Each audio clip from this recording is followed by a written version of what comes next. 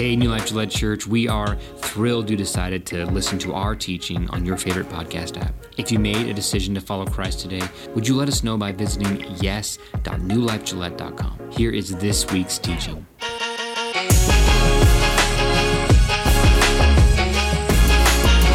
I am right now standing in the pool of Bethesda. Just to my left, not too far, is the Temple Mount, and I'm in the old city of Jerusalem, and I'm going to read a story that happened here in the pool of Bethesda. It's John 5, verse 1. Afterward, Jesus returned to Jerusalem for one of the Jewish holy days. Inside the city, near the sheep gate, was the pool of Bethesda with 5 covered porches. Crowds of sick people, blind, lame, or paralyzed, lay on the porches. One of the men laying there had been sick for 38 years. When Jesus saw him and knew he had been ill for a long time, he asked him, "Would you like to get well?" "I can't, sir," the sick man said, "for I have no one to put me into the pool when the water bubbles up. Someone else always gets there ahead of me." Jesus told him, "Stand up, pick up your mat, and walk." Instantly, the man was healed. He rolled up his sleeping mat and began walking, but this miracle happened on the Sabbath. So the Jewish leaders objected. They said to the man who was cured, "You can't work on the Sabbath. The law doesn't allow you to carry your sleeping mat." But he replied, "The man who healed me told me, 'Pick up your mat and walk.'" "Who said such a thing as that?" they demanded. The man didn't know, for Jesus had disappeared into the crowd. But afterward, Jesus found him in the temple and told him, "Now you are well, so stop sinning, or something even worse may happen to you." Then the man went and told the Jewish leaders that it was Jesus who had healed him. Well, good morning. Welcome. Good morning. Yeah, there you go. Hey, how many people shoveled more than 3 times this week? Anybody shovel? Yeah, that was crazy. I am happy that's over. However, they say it might snow again tomorrow, so we'll see. Hey, let me welcome those of you who are watching on church307.com to our friends over at the prison and our friends at the jail. We're in a series right now called Jesus Period, where we're walking through the life of Jesus and just focusing on him. What was his priorities? What did he care about? What did he teach about? The story we're talking about today is one of Jesus's miracles. It's a healing at the pool of Bethesda. And if you've been around for a while, you're thinking, wait, didn't you just preach on that 6 months ago? I'm sure that you all pay that close attention that you know that. Yes, I just preached on this story 6 months ago. However, then I went to Israel and I learned a bunch of stuff that I didn't know until I went to Israel. And so I'd like to I want to go deeper. I want to talk more about what I've learned from this story recently. One of the things that I learned was about this church that is standing right by the pool of Bethesda. So this down here at the bottom of the picture is part of the pool of Bethesda. And this is a big church that the Catholics have built right by the pool. And it is called the Church of St. Anne. Anybody know who St. Anne is? Mary's mother. I am impressed. Nobody in first service got it, so you win. Anne is Mary's mother, and so they have built a church there by the pool of Bethesda. And why do you think they built a church there called Church of St. Anne? Because this is where she lived. This was her area. So this is kind of Jesus's relatives live right here by the pool of Bethesda. So when Jesus is interacting with this pool, there is a good chance that the reason he is down by the pool is because he is visiting his grandparents.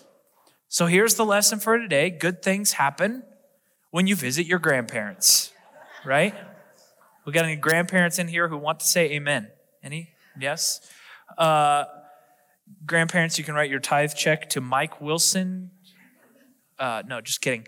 I do believe good things happen when you visit your grandparents, but that's not actually why I'm saying this. I think it's valuable for us to remember that Jesus lived a real human life with a real human family, with relatives, and all the pains and frustrations and that temptations that go along with living a real life. I think it's helpful for us to remind ourselves that Jesus did real things, like visit his grandparents, like visit Grandma Ann by the pool of Bethesda. But that's not the only reason why Jesus was there that day. Scripture tells us that afterward, Jesus returned to Jerusalem. Why? For one of the Jewish holy days. So Jesus, all throughout his life, would travel to Jerusalem, not just to visit his relatives, but also for all the Jewish holy days.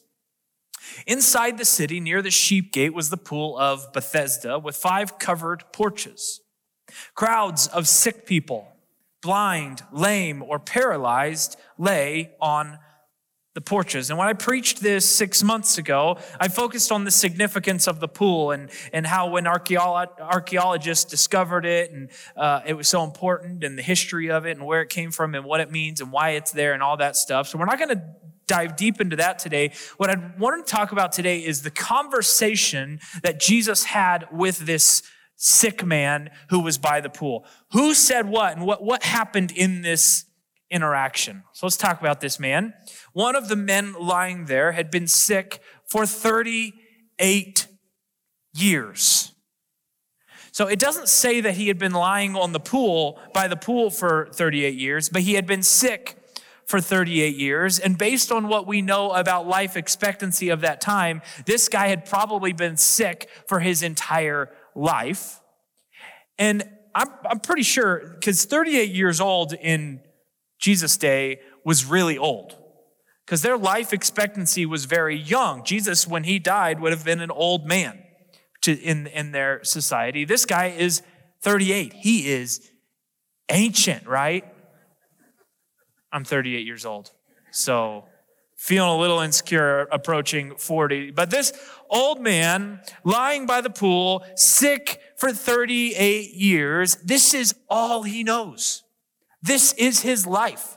He has lived his entire life with whatever ailment he has, or however crippled or whatever problem he has dealt with it his entire life. And he's kind of just gotten used to it, right? That's what you would assume.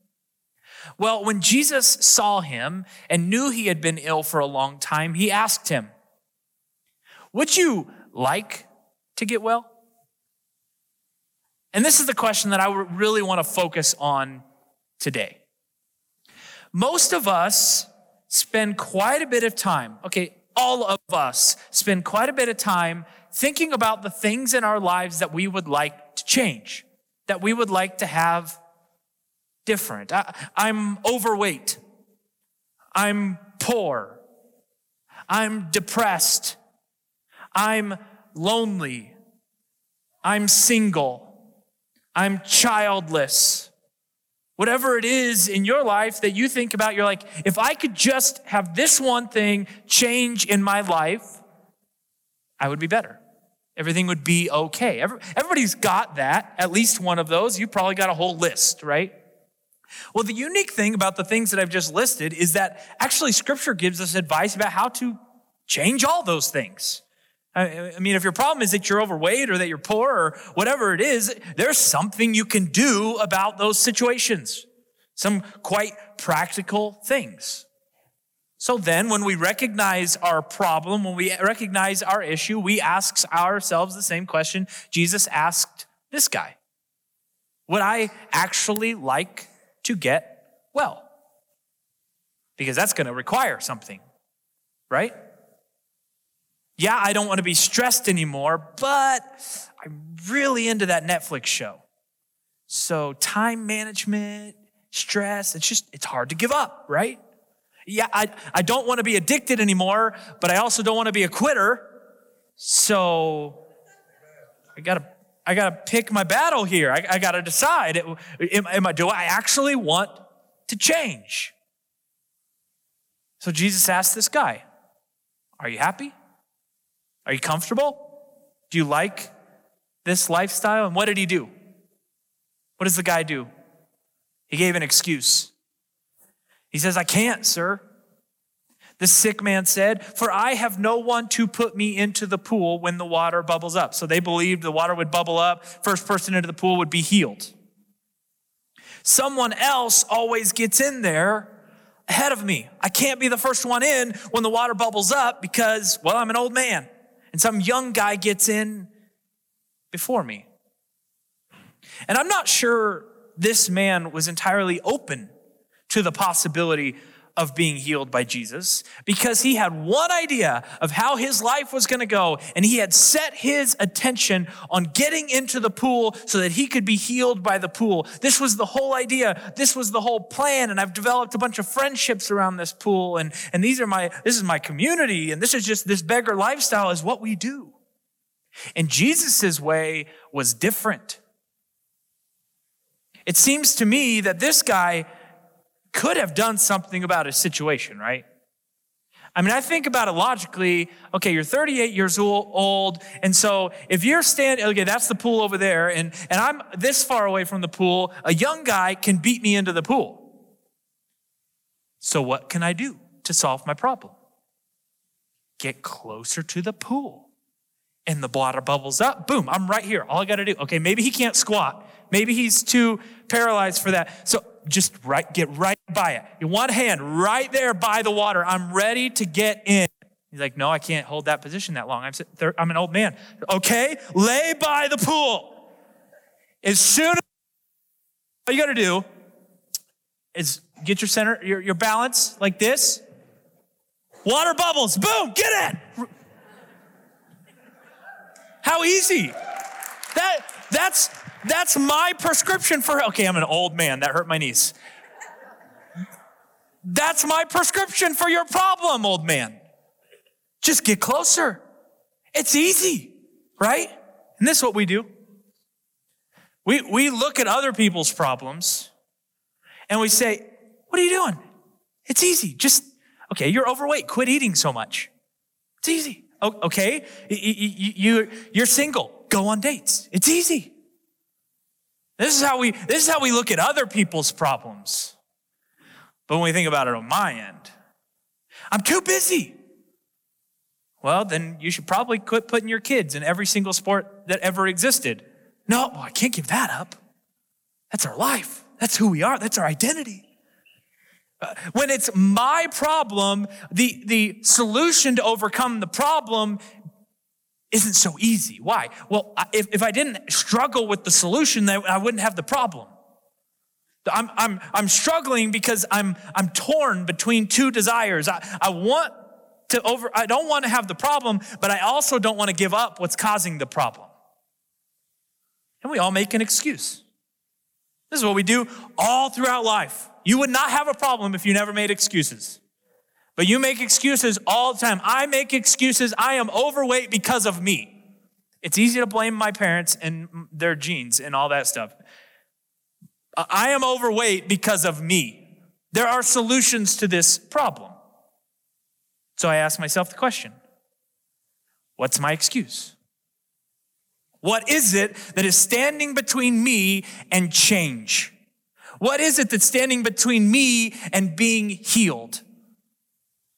Well, I believe that God heals marriages, but I'm just done with mine. I don't want him to heal mine. I don't want it fixed. I don't want my marriage to be better. I want out. That's what I want. I'm kind of happy that she cheated on me so that I have an excuse to get a divorce. I make excuses. I believe that God heals addictions, and I believe that his instructions for people who have addictions are good, but I kind of like my addiction. I enjoy it. I'm addicted to it for a reason. It's fun. I'm addicted to it for a reason. It makes me feel good. So I make an excuse. I can't give that up. I'd be losing too much to give that up. Yeah, I don't want to be addicted. I don't want to have the negative, but I really want the positive. I believe in tithing. Yes, the Bible says that we should tithe and that he will bless us if we do that, but not me. I'm different. My situation is different. You know, if you understood the bigger picture of why everybody else should, but I am unique. I'm different. This is what all of us do. We make excuses. The New Living Translation that we just read says one of the men lying there had been sick for 38 years, but the Greek word athnesia is actually the word sick there. We translate it to sickness or weakness, but what it actually means, I think the most accurate way of saying it is weak. This man had been weak for 38 years. So we assume that he's paralyzed because he's talking about not being able to move quickly, but this guy just had some kind of physical weakness. But this same word can also be applied to an emotional weakness. This same word can be applied to a relational weakness or to a mental illness. He's just talking about being weak. So the question is, what is your weakness? Maybe it's a physical ailment. Maybe it's an illness. Maybe it's infertility. Maybe it's a habit that you have, eating too much, spending too much money. Maybe it's a drug addiction. Maybe it's depression or anger. What's your weakness? Or what are your weaknesses? Because the reality is, I'm asking you specifically because it's easy for us to say, well, I know this guy, he's got this problem. I'm not asking about this guy, I'm asking about you.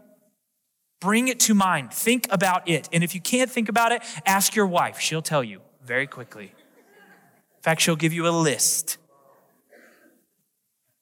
For your life groups this week, you all need to ask your wives. Just kidding. So what's your weakness? Think about it. And then ask yourself, what is Scripture? What does God tell me that I should do with this weakness? We haven't talked about anything yet that Scripture does not give very clear instructions for. What should I do about this weakness? Well, Jesus gave a prescription for this guy who was laying on the mat. Jesus told him, stand up, pick up your mat, and walk. See, this guy is looking to the pool for healing. He's not looking to Jesus yet. And Jesus didn't just say, you're healed, boom.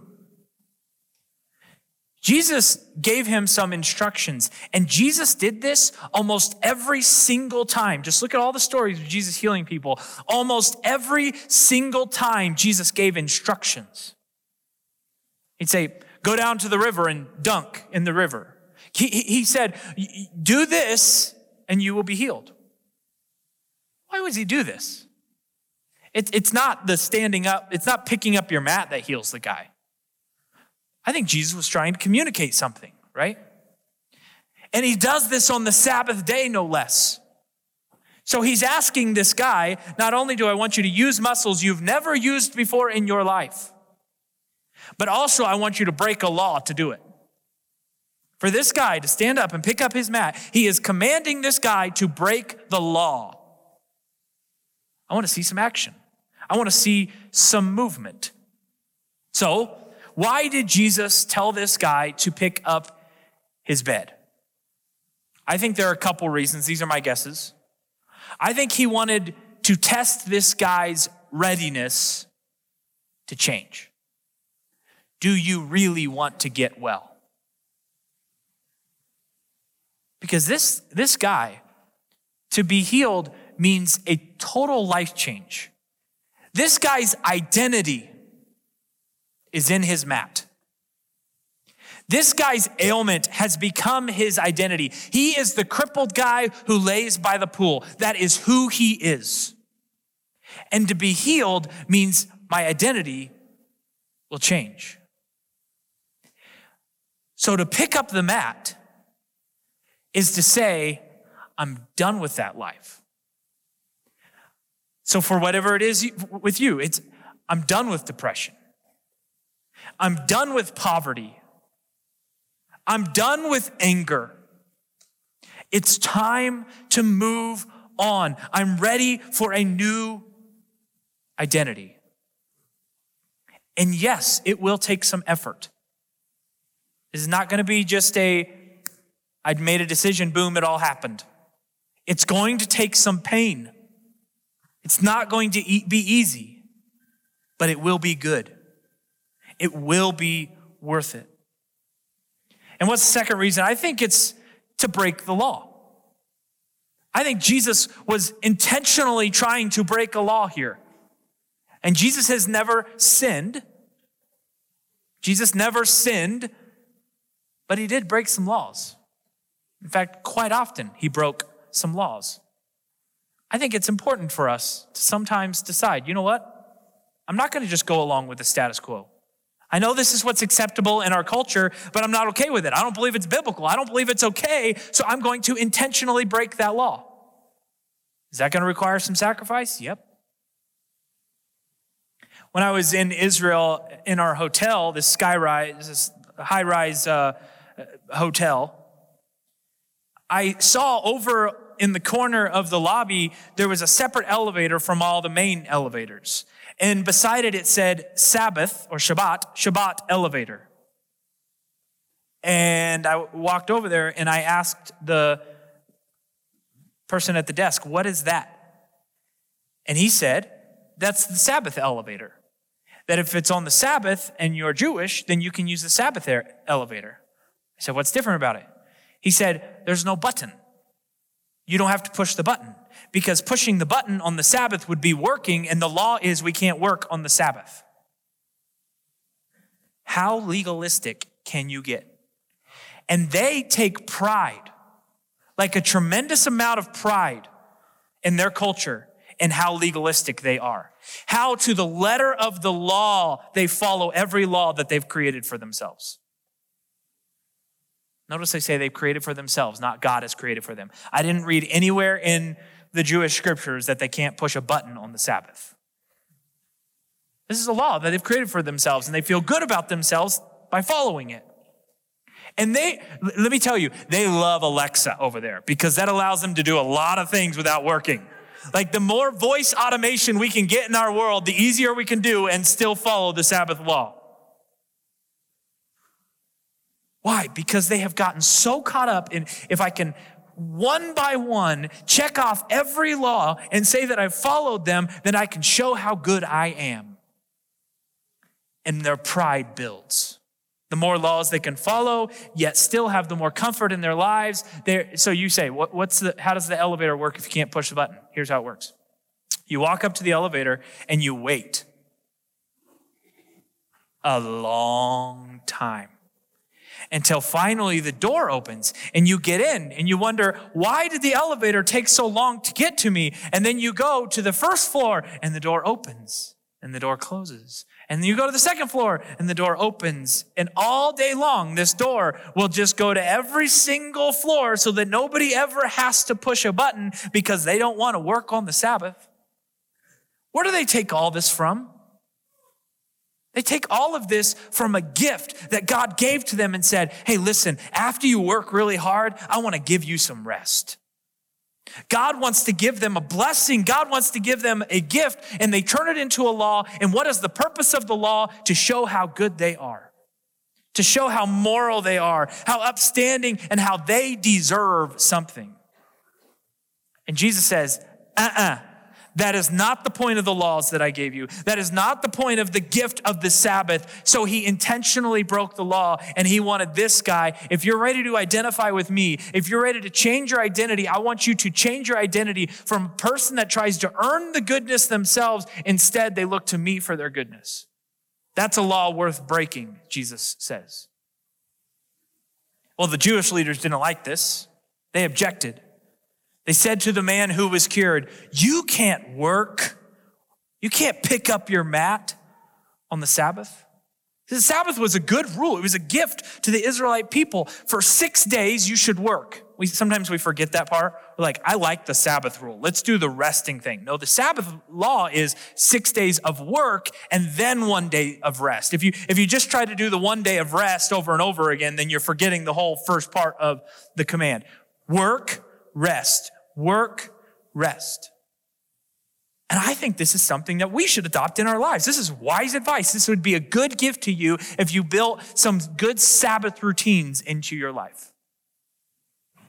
And so why did Jesus heal this guy on the Sabbath instead of just go eat grandma's soup and then rest and then come back? No, he did it right there intentionally at this time.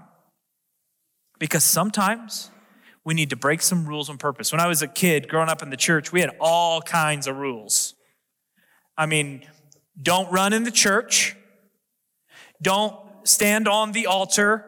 Everybody means something different when they mean altar. Our altar was this little prayer thing that you would kneel on. And then there was this kneeling pad, and we couldn't put our feet on the kneeling pad. You had to put your knees on the kneeling pad. That was a rule. Don't. There was rules like don't wear your hat in God's house, we would say, or in the sanctuary. They would say, Mike, don't eat all the communion bread. Okay, that was I always wanted to eat all the communion bread. But what had happened over time is we taught my generation and younger people that you should act one way in this building and you should act a different way outside of this building. You wear different clothes here than you wear out there. You say different words here than you say out there because this is God's house. To which Jesus would say, no, it's not. I destroyed the temple. Why do you keep wanting to rebuild it? This is not a sanctuary. What a horrible word to describe or to use to describe this building. We are the sanctuary. We are the temple. This is Jesus' message to us. I'm destroying the temple so that you know the Holy Spirit doesn't live there anymore. It lives in you.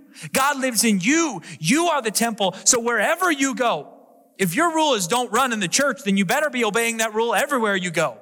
Because you are the church. Because you are the temple. Because you are the sanctuary. So I've quit using the word sanctuary in this room and I've started calling it an auditorium just purely to break a rule. Why? Because I think it's a good lesson for us to remember. It's a good lesson for us to learn that this is not the sanctuary. We are the sanctuary. So Jesus heals this guy, and then afterward, Jesus found him in the temple and told him, this is before the temple was destroyed. He finds him in the temple and he tells him, now you are well. By the way, I just want to note, this guy is not just breaking the law on the Sabbath. He is now so excited about being healed, he's rubbing it in everybody's faces. He runs to the religious people in the temple. He's like, look at me. You knew me as the crippled man. I'm not him anymore. Something has changed in this guy's heart. Jesus says, now you are well. So stop sinning, or something even worse may happen to you. Something worse? What's worse than being crippled for 38 years? Jesus says, oh, there's something worse. There's something eternally worse. And it seems here like Jesus changed topics, right? What does my sinning have anything to do with my healing? You healed me. Why are you saying anything about sinning? How are those two things connected? Remember when the man is lowered through the roof to Jesus and Jesus heals the man? What does Jesus say to the man before he heals him? He says, your sins are forgiven. And all his friends who've just lowered him through the roof, they're like, whoa, we didn't lower him through the roof so that you could forgive his sins. We lowered him through the roof so that you'd heal his body. That's not what you need. What you need that is much more valuable than your body to be healed is for your sins to be forgiven so that something worse doesn't even happen to you. This is the prescription that Jesus is giving to him, even though it's a solution to a problem that he didn't even know he had. And that is because sin causes pain to people that Jesus loves. See, when sin entered the world, all kinds of pain entered the world through it. The example that we're given in the Genesis story is that now the women will hurt in childbirth because sin has entered the world. Well, why does childbirth and pain in childbirth have anything to do with sin? He's saying sin causes pain. If you are experiencing pain in your life, it is sin's fault. Whether it's your sin or somebody else's sin or Adam and Eve's sin, if you are hurting, it is sin's fault. So God hates sin because sin hurts you, and God hates sin because sin hurts the people around you. So stop sinning. Remove not just the physical ailment that you wanted to be healed of, but remove all pain from your life. Because when we create a hierarchy of sins, a list of sins that we then follow and become legalistic followers of this law and start feeling good about ourselves, then we've actually just dumbed down what God actually intends for us. See, God gave them a list of rules that he was hoping them to build their society on. Instead, they started following it and feeling good about themselves. God's intention was not for us to see the list and fulfill the list. That's why when Jesus comes to earth, he starts saying like, whoa, you're not good. If you've ever lusted, you've committed adultery. If you've ever hated, you've murdered. He's like, you're not good.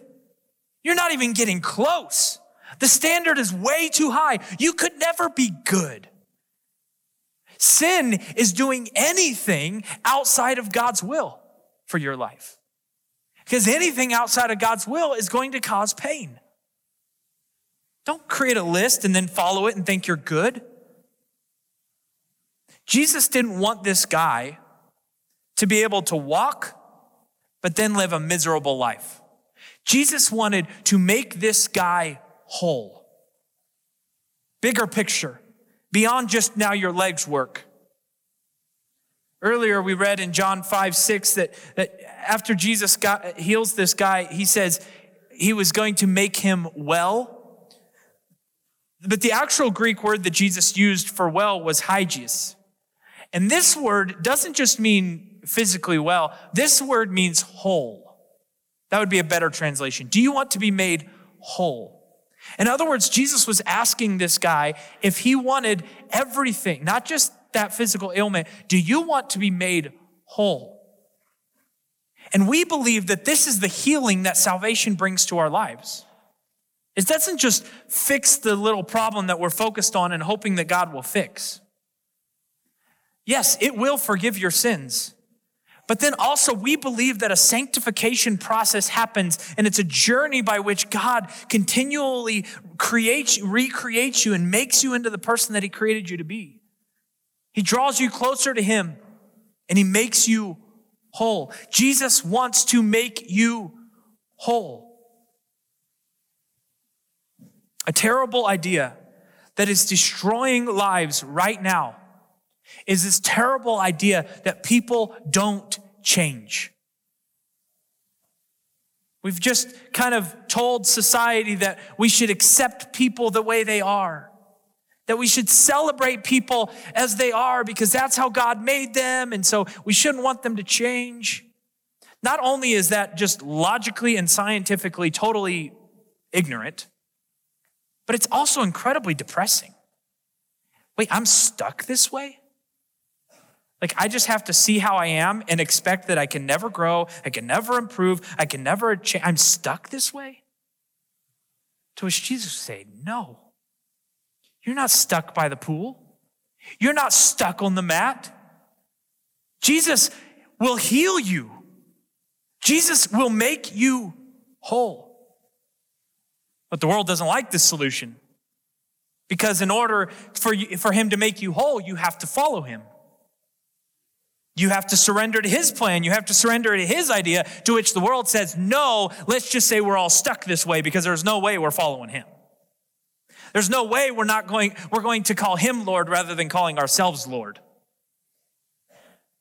Because the big problem for us in our desire to change comes when we recognize that we can't change ourselves. So from this perspective, the world's right. If it's up to you to change you, then you're stuck that way. In any meaningful, lasting way I'm talking about. No, you need Jesus to change you. If you want to become who you're supposed to become, then you have to surrender to the one who created you to become it. My family moved last year, and I needed to have my new address on my driver's license. So how did I have to do it? I took a Sharpie and I crossed out my old address and I wrote the new one on there. Did it. Boom. Got my, no. I needed somebody else.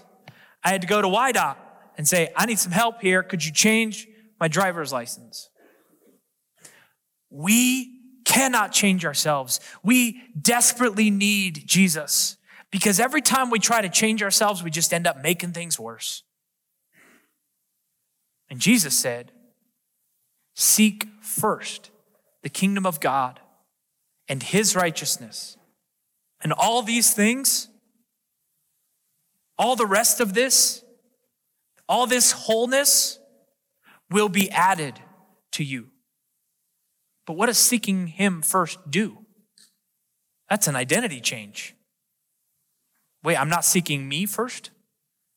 This means I don't get to seek my pleasure first, my desires first, my ideas first, my plan for life first. I've got to put him above me. That's a total identity change. Because this world has taught me how to have pride in my desires for me, and my desires define me. That's who I am. No, he is the creator.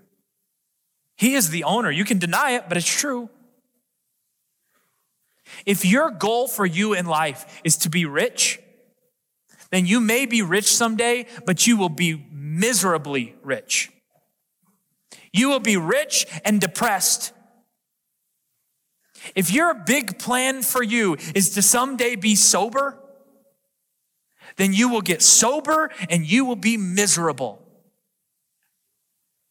You'll be miserable and sober, but you'll be miserable. Jesus says, if you want real, lasting, good change for your life, the way it happens if you seek first the one who created you, if you seek first God's kingdom. And what is God's kingdom? It's his reign. It's his lordship. That's his kingdom. Surrender to it. And when you do, he will give you what you need. He will give you what is right, what is good. He will make you whole. It's why we say Jesus will make your life better and he'll make you better at life. That doesn't mean you're getting what you want, but you're getting what's good. You're getting wholeness, goodness, truth, beauty. If you want to know where Jesus is, look for a place that has all three of those.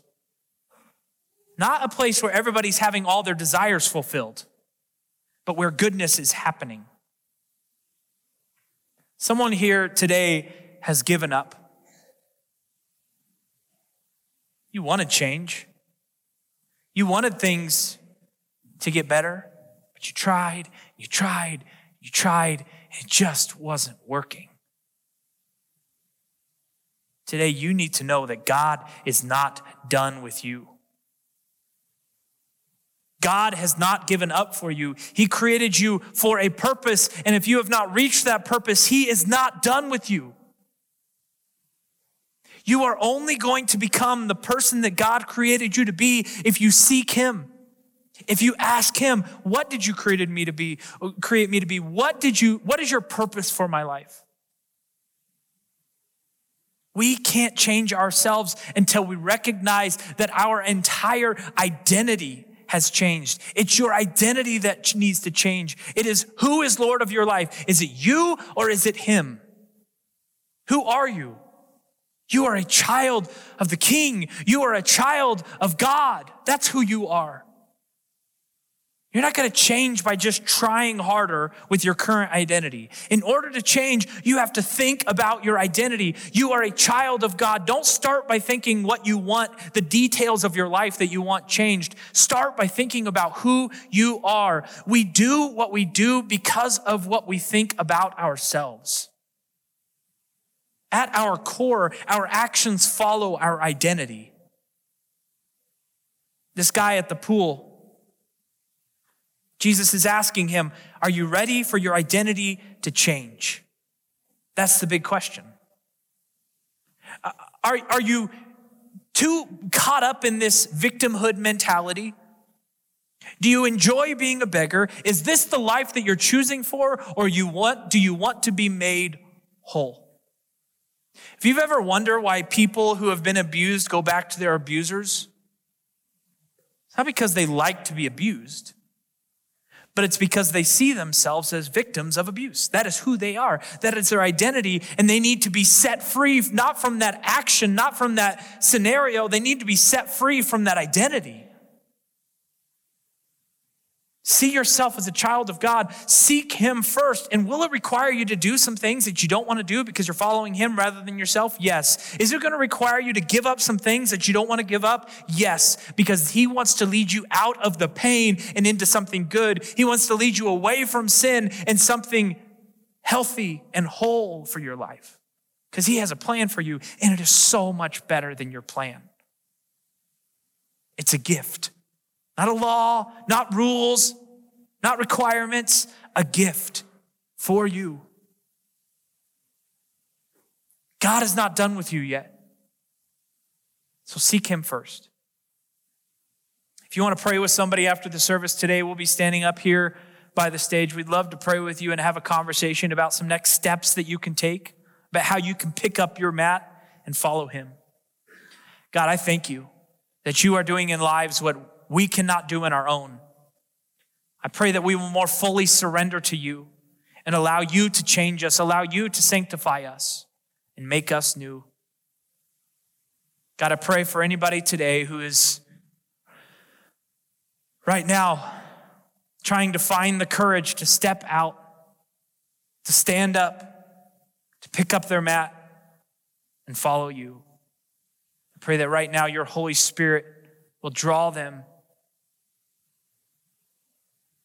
will lead them. I thank you that you are doing what I cannot. I love you in Jesus' name. Amen.